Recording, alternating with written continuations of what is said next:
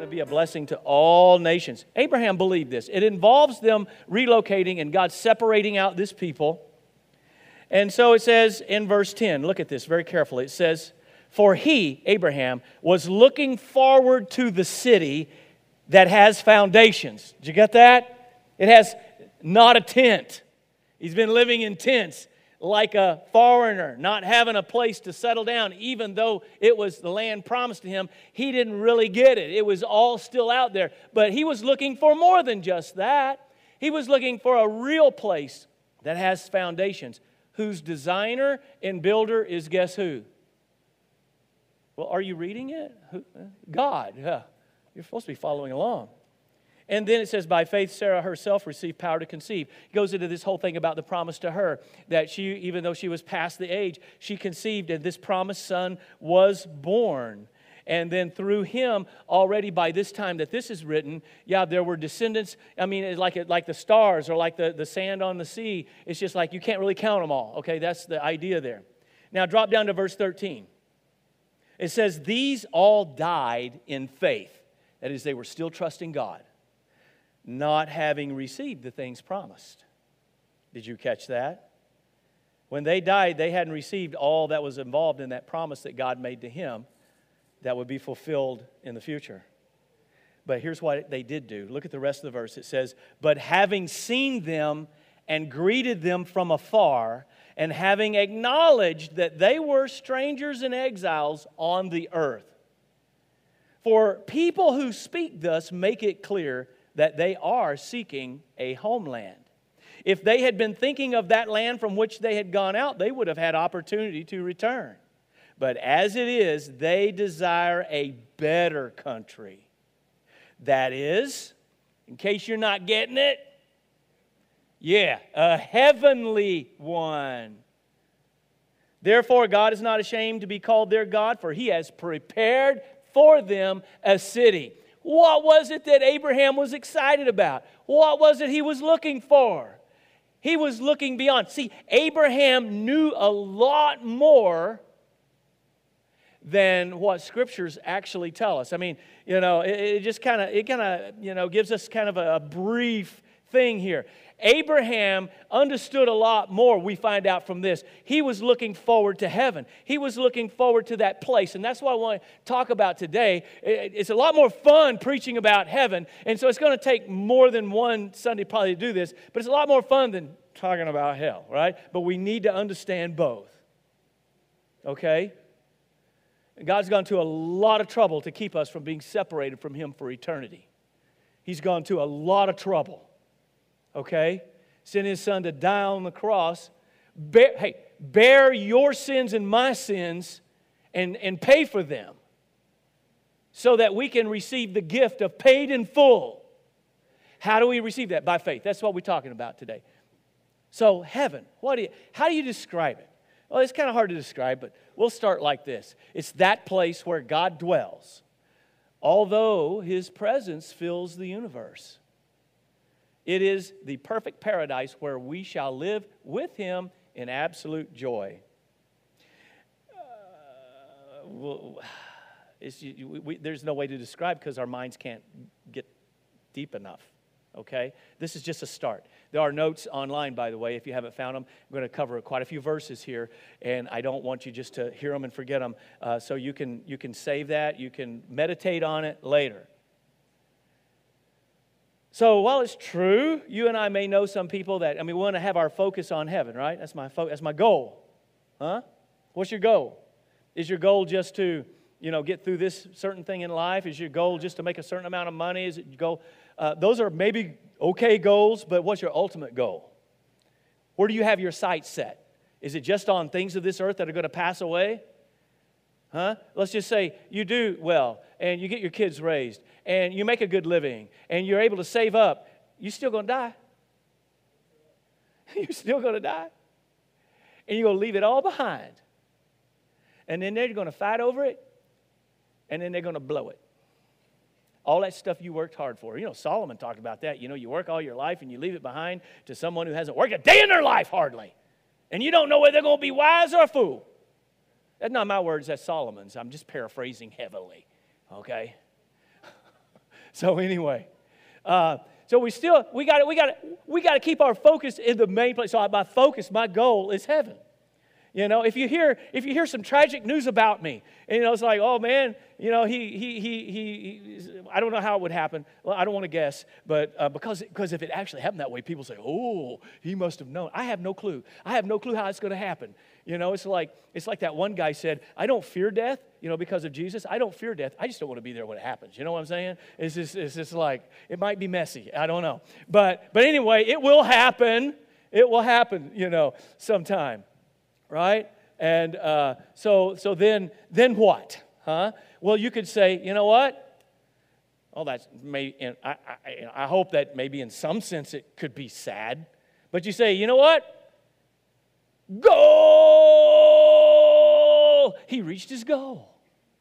This is the goal of life, is to be with the Lord. I mean, actually in the presence of, face to face with our Savior.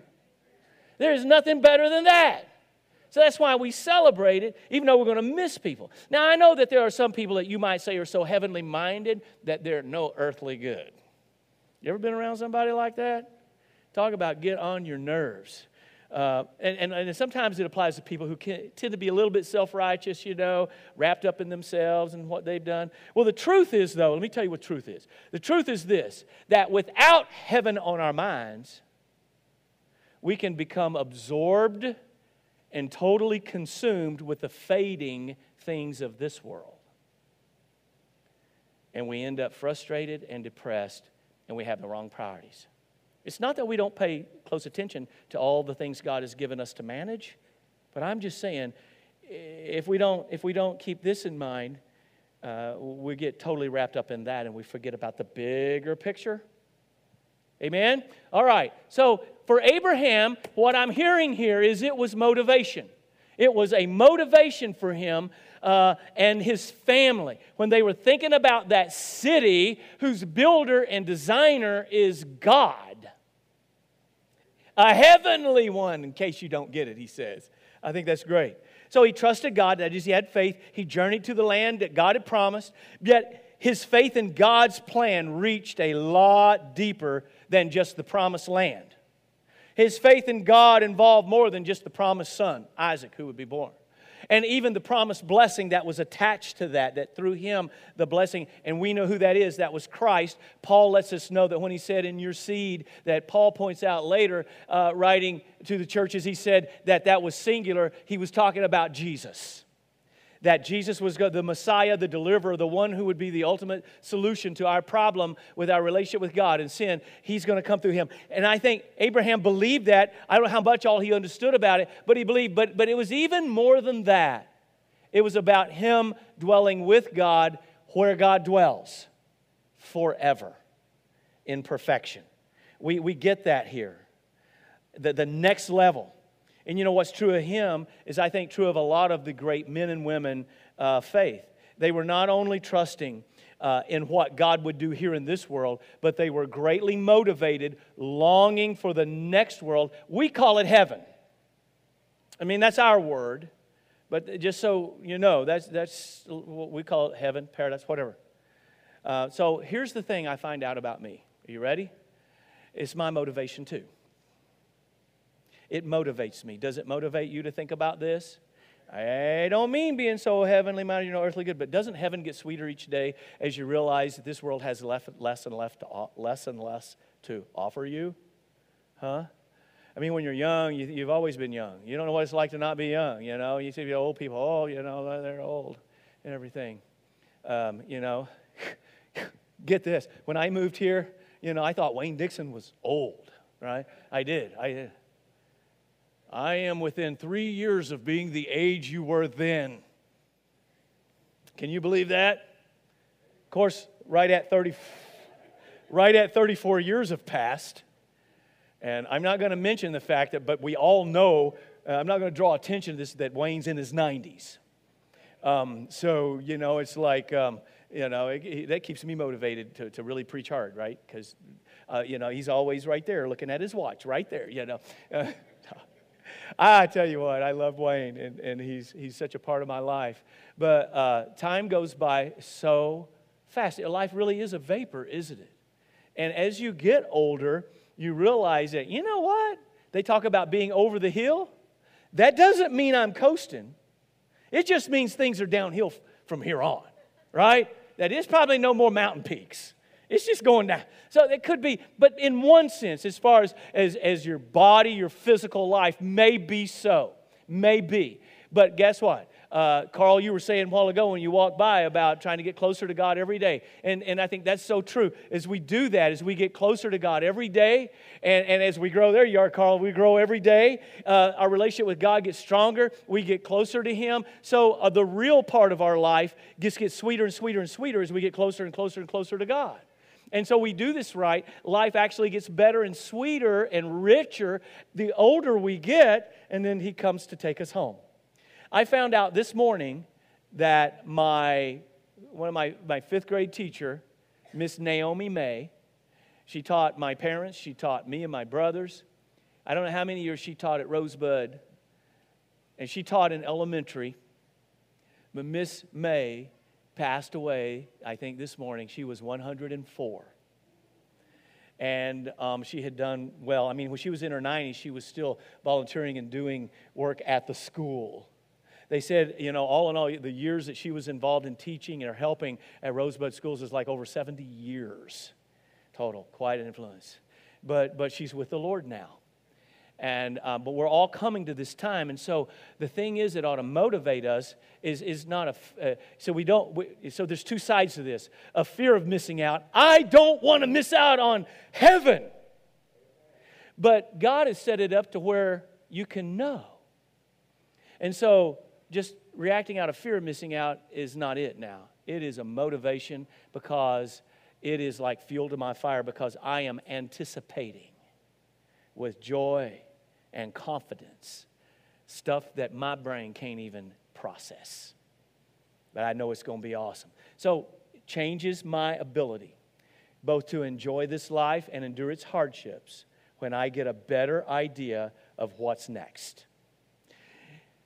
The athlete can go through all types of grueling training and punishment and pain because of what they know is out there, of doing well, of winning the game, of winning the championship, of winning the prize, And that's what I'm trying to teach even grandkids now as they're beginning to do sports, and some of this is tough and all, but if you want to do well, it's worth that. Then you feel great, later when you win. And it's like Hinton, they're doing football. Him and Red are doing first grade and second grade football. It's flag football, so it's not real. But anyway, let them tackle each other, right?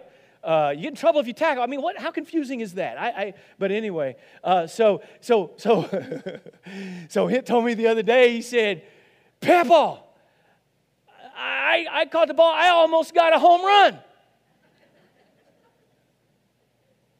Okay. A little mixed up there, but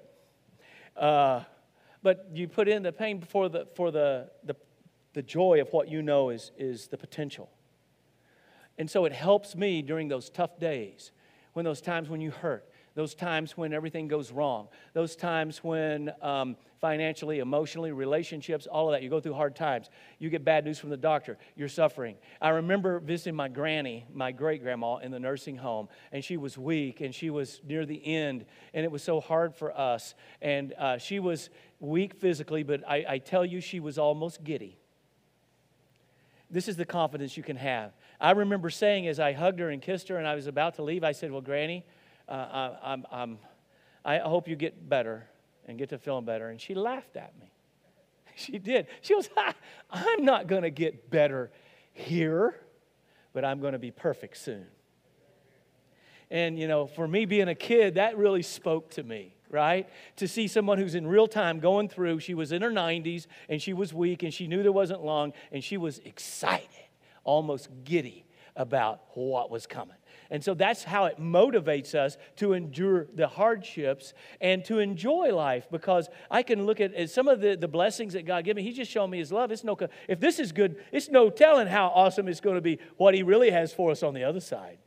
So I can enjoy and I can endure. And like Abraham, we get a better perspective. We see how temporary, we see how fragile this life is. We never know when we may be called out into eternity, any one of us. This could be the last time we get an opportunity to gather like this. And how temporary all things are. And we already know that it doesn't matter if you win a championship, you win a Super Bowl, and you think you've done all of that. Next year, nobody cares. It's what we're going to do now. Right? It's temporary. Anything that you have, all the stuff you have, they're temporary.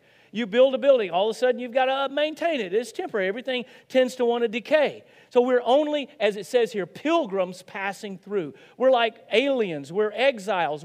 This world is not our real home. We're living here, but it's not our real home. We're just passing through. And so some people live like this is all there is. So we're pilgrims. All right, let's look at some verses now. Are you ready? You guys, I've got several verses. Try to keep up with me back there. In 2 Corinthians chapter 4, verse 18, Paul says this. He said, so we don't look at the troubles we can see now. Now, to look at it means we don't fix our gaze on that, but we fix our gaze on things that cannot be seen. For the things we see now will soon be gone, but the things we cannot see will last forever. That's from the New Living Translation, which I think it really brings the essence of that out really well. So how do you fix your gaze on what you can't see? How do you see something you can't see? By eyes of faith. That's how. We don't walk by sight, we walk by faith. So the things that we can't see. So let me ask you, what's more real? That chair you're sitting on or eternity? Well, in eternity, all the things of eternity that God has are permanent. They never end. All of this is temporary. If something is temporary, it's not as real as something that's permanent. And that's what he's saying there.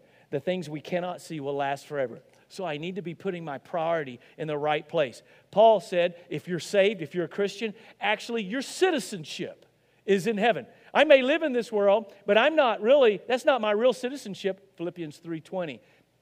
But our citizenship is in heaven, and from it we await a Savior, the Lord Jesus Christ. That's where my real home is. I'm a citizen of heaven. You ought to feel like you're somebody. You are somebody. You're a citizen of heaven. You're a child of the King. Paul said, and then in Colossians chapter 3, verses 1 and 2, he says, now, if you have been raised with Christ, this is a picture of baptism, by the way, right? As we're identified with Christ. This is why we baptize by immersion. The method of baptism is not what saves you, it's faith in Jesus, all right? This is why we do it this way. That you are identifying with Jesus' death, burial, and resurrection. Just like Jesus died and was buried, I'm identified with that. He died and paid for my sins. And just as He rose from the grave, we come up out of the water, already resurrected on the inside, a new creature, a new person in Christ with new strength and new power. So he says, if you've been raised with Christ, that's what he's talking about. These people have been baptized, and I think there's an imagery there. Seek the things that are above where Christ is. So if Christ is my Lord in my life, I want my focus on Him. Where's He? Seated at the right hand of God. Look at this. Set your mind on things that are above, not on things that are on earth. That's exactly what Paul's saying. That's our motivation. I mean, we take care of things here, but our real focus is what he's saying. Our affection, our minds, our affections on heaven. By the way, I'm not very wealthy, but I'm an heir. Scott, you want to sing it for us? Remember that? That's a beautiful song. I'm an heir. I am. I'm going to inherit a co-heir with Christ, with Him. 1 Peter 1:4, he says that we are called to an inheritance that is imperishable, undefiled, and unfading, kept in heaven for you. Doesn't matter what the stock market does. Huh? Doesn't matter what happens in the world economy. The inheritance that we're going to have, that we're going to receive because of Jesus, His death, is forever. You're an heir. Paul talks about that in Romans chapter 8, by the way. We got to move on, though, and finish this sermon, right? Don't have time. Okay?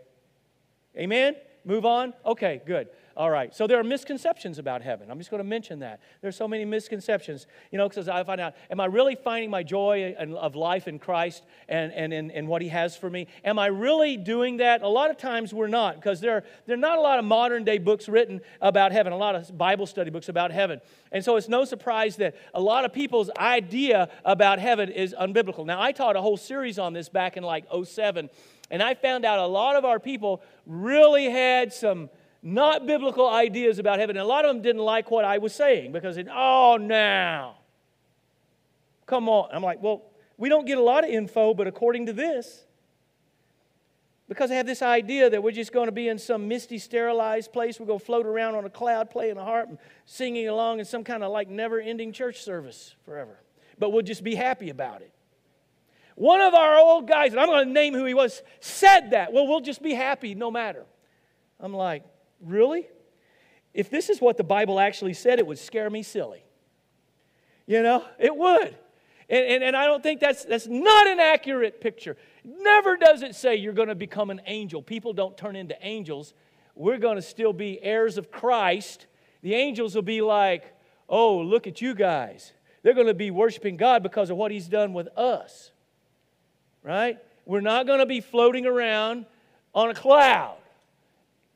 I'm sure not going to be playing a harp. Now, if you play a harp, more power to you, right? But that's good. But I like to hear some good harp music. But I'm not going to be playing one. So, if it sounded like some long church service, I would get in trouble, probably. I actually had a guy tell me one time, I was witnessing to an older person who went to our church, and this was a relative that happened to be there when I stopped by the house as he was on hospice many, many, many years ago. And he said, one of my problems is, as scary as hell sounds, he says, heaven sounds just as bad to me. And he started going into all this. And I said, what if I told you that is an absolute wrong idea of what heaven will be like? He said, well, I hope so. But it bothered him. And I'm like, wow, his solution was he just tried not to think about God at all or death or anything. And I still don't know if he's come around. I think he's still around, but I don't know if he's come around. But anyway, it reminds me of the adventures of Huckleberry Finn. Now, maybe kids aren't allowed to read this anymore, but we read it in school. Are you? Can you? I mean, because it uses, language of the day and the grammar that Twain, okay, anyway. But in this story, Mark Twain, who had not a great idea of heaven, he takes a similar view. Because how many of you read or know what I'm talking about? Huckleberry Finn? Yeah? Okay, good. I'm beginning to wonder there for a second. In that story, Miss Watson, remember Miss Watson? I'm getting blank stares. Miss Watson. Okay, good. I need something. She takes a dim view of Huck's fun-loving spirit. And as Huck retold the story, I quote, she went on and told me all about the good place. She said all a body would have to do there was go around all day long with a harp and sing forever and ever. So I didn't think much of it. I asked her if she reckoned Tom Sawyer would go there, and she said, not by a considerable sight. Well, I was glad about that because I wanted me and him to be together, end quote. I don't know, but the pious Miss Watson had nothing to say about heaven that appealed to Huck Finn or to me either, okay? But what if she had told him about a place where he could do meaningful and pleasurable things with enjoyable people? That's actually a more biblically accurate picture of what heaven will be like. What if she had told Huck about what the Bible says about living in a resurrected physical body that will never age, never get sick, about being with people that we love on a resurrected earth with gardens and rivers and mountains and untold adventures? Now that would have gotten Huck Finn's attention, and it gets my attention too. But sad to say, when it came to heaven, Mark Twain never really got it, I don't think. And so the ultimate source of, there's so many misconceptions. The ultimate source is Satan himself. He doesn't want people to have this right idea about it because it just is something that he uses to keep our attention away from it and being motivated by it. So just let me just go here. Is heaven real? Yes, the Bible is clear on it. Yes. The Old Testament doesn't give us a lot of info, but they believed in it as well, as we saw with Abraham. Is it real? There is, as the old preacher said, a heaven to gain and a hell to shun. And what we desire is real. Why don't we talk about it more? It's like there's so many fuzzy concepts that have been propagated by bad theology and bad teaching, I think. And even some wrong ideas are promoted in even songs that people sing. And I know what we mean by it. And I still like singing Build Me a Cabin in the Corner of Gloryland. And I understand the writer was like, that would be great enough. Just build me a cabin in a corner right over there. That's not what the Bible says He's got for you. In fact, He says, you're going to be not in a cabin, you're going to be in my house. In my house, there are all these ways. You're going to be in my house. You're not going to be down the street. You're in my house, God says. This place He's preparing. Jesus said, if I go, I prepare a place for you. And if I go and prepare a place, I am going to come back and get you because I want you to be where I am. That's amazing right there, that He wants me to be where He is. So Satan doesn't need to convince us that heaven doesn't exist. He just needs to convince us that it's a boring, weird place and we don't want to focus on and be motivated by it. But I want you to know what we desire is real. I mean, think about it. We don't desire to eat trees, do we? I mean, our teeth are not designed to eat trees. Our digestive systems don't do too good to eat like oak trees and stuff like that. Now, termites, on the other hand, they love to eat trees and wood. I mean, they just eat it all. They'll get in there and they just chew it up. And boy, termites are selfish, aren't they? They consume and digest wood in an incredible fashion. Well, God programmed us to desire the kind of food for which we were designed. I'm kind of desiring some right now. Okay, let's wrap this up. And God created us to desire Him. You know, it's been said there's a God-shaped vacuum in all of us. Now, I don't have an appetite to have some disembodied experience in a non-physical heaven. What God made us desire and what we do desire is exactly what He promises to those who follow Christ. A resurrected body, a resurrected life, with a resurrected Christ on a resurrected earth. We're going to talk more, Lord willing, about that next week, okay? So tune back in. Now, that's what I feel. I have trouble just feeling at home here. Now, I think we catch it sometimes. You ever been like on the lake or something, you see the sunset? You just feel like, you feel something. Or up in the mountains, or you're looking at a beautiful piece of artwork or a photograph. It's like, oh. That's what I have come up on my computer screen. It's all pictures of nature and just different places on earth. And you feel like, we feel drawn to something. You ever notice that? I think I know what it is. I think the beauty of it, the majesty of it, I feel just a touch homesick. I feel homesick. I feel drawn to something, a place that I've not been yet, but I know is there. There's just something more. There's something that draws me. And God made you for Himself, and He made you for heaven. And we're going to go through this time, and then one of these days, we'll have a mind that can process it all. Now, some people say when we want something badly enough, we just engage in wishful thinking that what we want exists. But we'll see that the opposite is true. God's design was not that we should want to live on a sin-cursed earth. Neither float around like ghosts everywhere. It's more like what it was originally like with Adam and Eve as they were meticulously placed in a perfect paradise by God where they could both enjoy it, each other, and Him. Except this is going to be better than that. Remember at the end of creation, God, what did He say? It's good. God said it was good. So if it was good, pardon me, I'm from Arkansas, but this is going to be good. Add a syllable. You want to emphasize something? Add a syllable. So is heaven beyond our imagination? A lot of people believe it's just impossible to know. Well, we can't know exactly. We're just supposed to, some people be like, we're just supposed to trust it's just going to turn out okay. Or how about this? It's going to be all right. It's just going to be all right. Sometimes that's all we can say. Or some people think, well, it's selfish to think about it. But here's the thing. If we can't envision it, how easy will it be to look forward to it? If you can't have anything.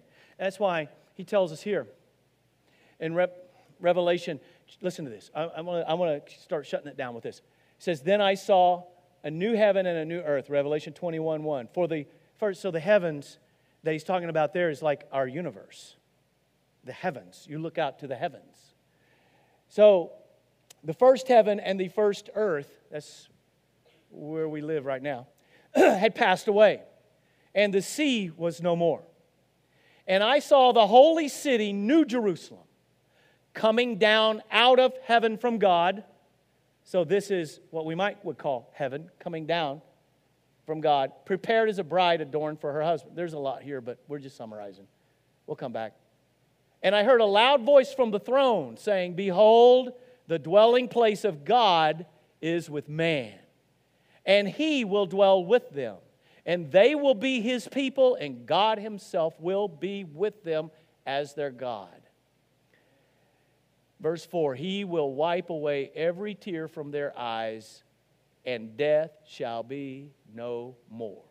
Neither shall there be any mourning, nor crying, nor pain anymore, for the former things have all passed away. Anything that could be upsetting, anything that could be sad is wiped away. You won't remember any of that. In hell, you remember, the worm dies not. They remember. In heaven, all the bad stuff, you get it wiped away. But in hell, they get to remember. And so we're going to be delivered from all of those things. You notice that new heavens, new earth, all of that? Well, let me just ask you this as we close. Is heaven our default destination? Are most people going there? Surveys showed that in America, that nearly 90-something% of Americans believe they're going to heaven. Jesus said in Matthew 7:13-14, enter by the narrow gate, for the gate is wide and the way that leads to destruction is easy that leads to destruction. And those who enter by are many. For the gate is narrow and the way to life, and the way is hard that leads to life. And those who find it are few. So according to Jesus, most people aren't choosing this path. And what keeps us out of heaven is universal. It's sin. Heaven's a perfect place. God's a perfect God. Our imperfection, our sin, separates us from God. In fact, he tells us we're all separated. So our default location isn't heaven. All have sinned and fall short of the glory of God, he says in Romans 3:23. Does it separate us? I'm going fast through these. Isaiah 59:2. Your iniquities, that's your sins, have made a separation between you and your God, and your sins have hidden his face from you so that he does not hear. He tells us in Romans 6:23, wages of sin is death. That means separation. But, thank God for that conjunction right there. The free gift of God is eternal life in Christ Jesus our Lord. Jesus paid to offer you the gift of what? Eternal life. That's heaven. That's what he died to give you. Heaven's a perfect place.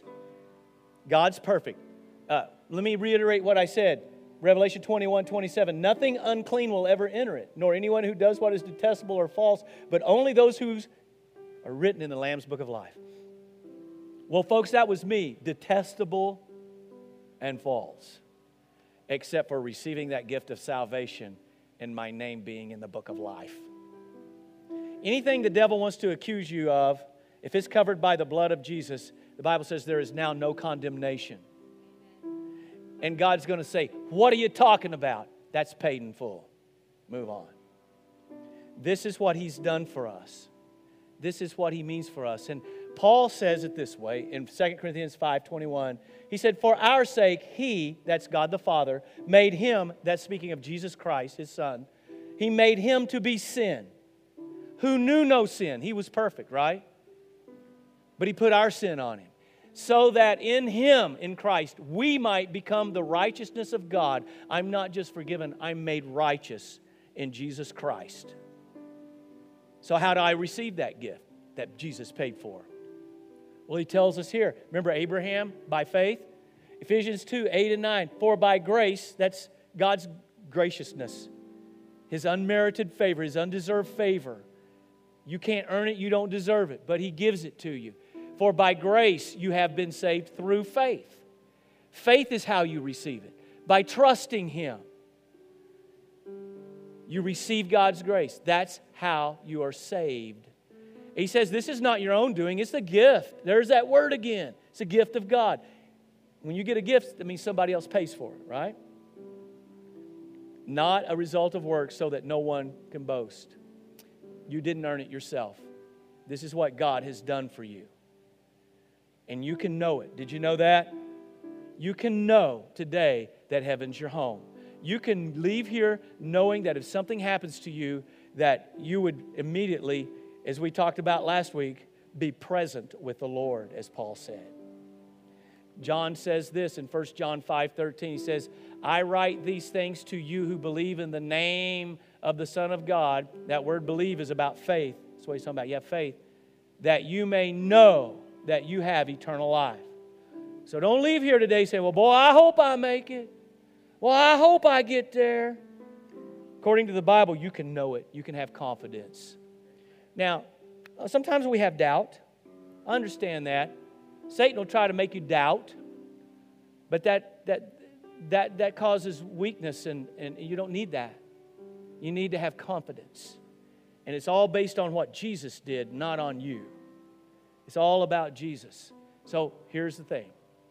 Since I could die at any time, I need to know now if heaven is my home. And you can know. Always think, well, okay, I need to get things straightened out. I need to this. No, all I need to do is trust Jesus. That's all you need to do is trust Him. You believe this, trust Him.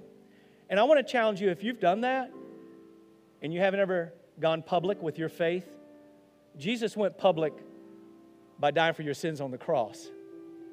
How about you go public with your faith today? I would like to be here to help you, encourage you to do that. One of the main ways people go public with their faith is baptism. But you can make that confession today if you would like. Let's stand, let's bow our heads, and let's pray. I'll just pick you up. There we go. Oh, boy, there we are. All right, so Dakota, not quite 6 years old yet, is he? But you know what? He's raised in a home where they told you about Jesus, and you started talking about that, and you were ready to ask Jesus to forgive you of your sins and come into your heart. You've done that, haven't you, Dakota? Yes, he has. And he's ready and excited to follow the Lord in baptism. And so here's the exciting thing. Whenever you give your heart to Jesus when you're this age, you can eliminate a lot of problems in life. That if you keep following Jesus, you won't have to go through problems. You just keep following Jesus. He has good things for you. So Dakota, based upon your profession of your faith in Jesus Christ, I baptize you in the name of the Father and of the Son and of the Holy Spirit, just like Jesus told us to do. Amen. Now, you want to just sit down right there.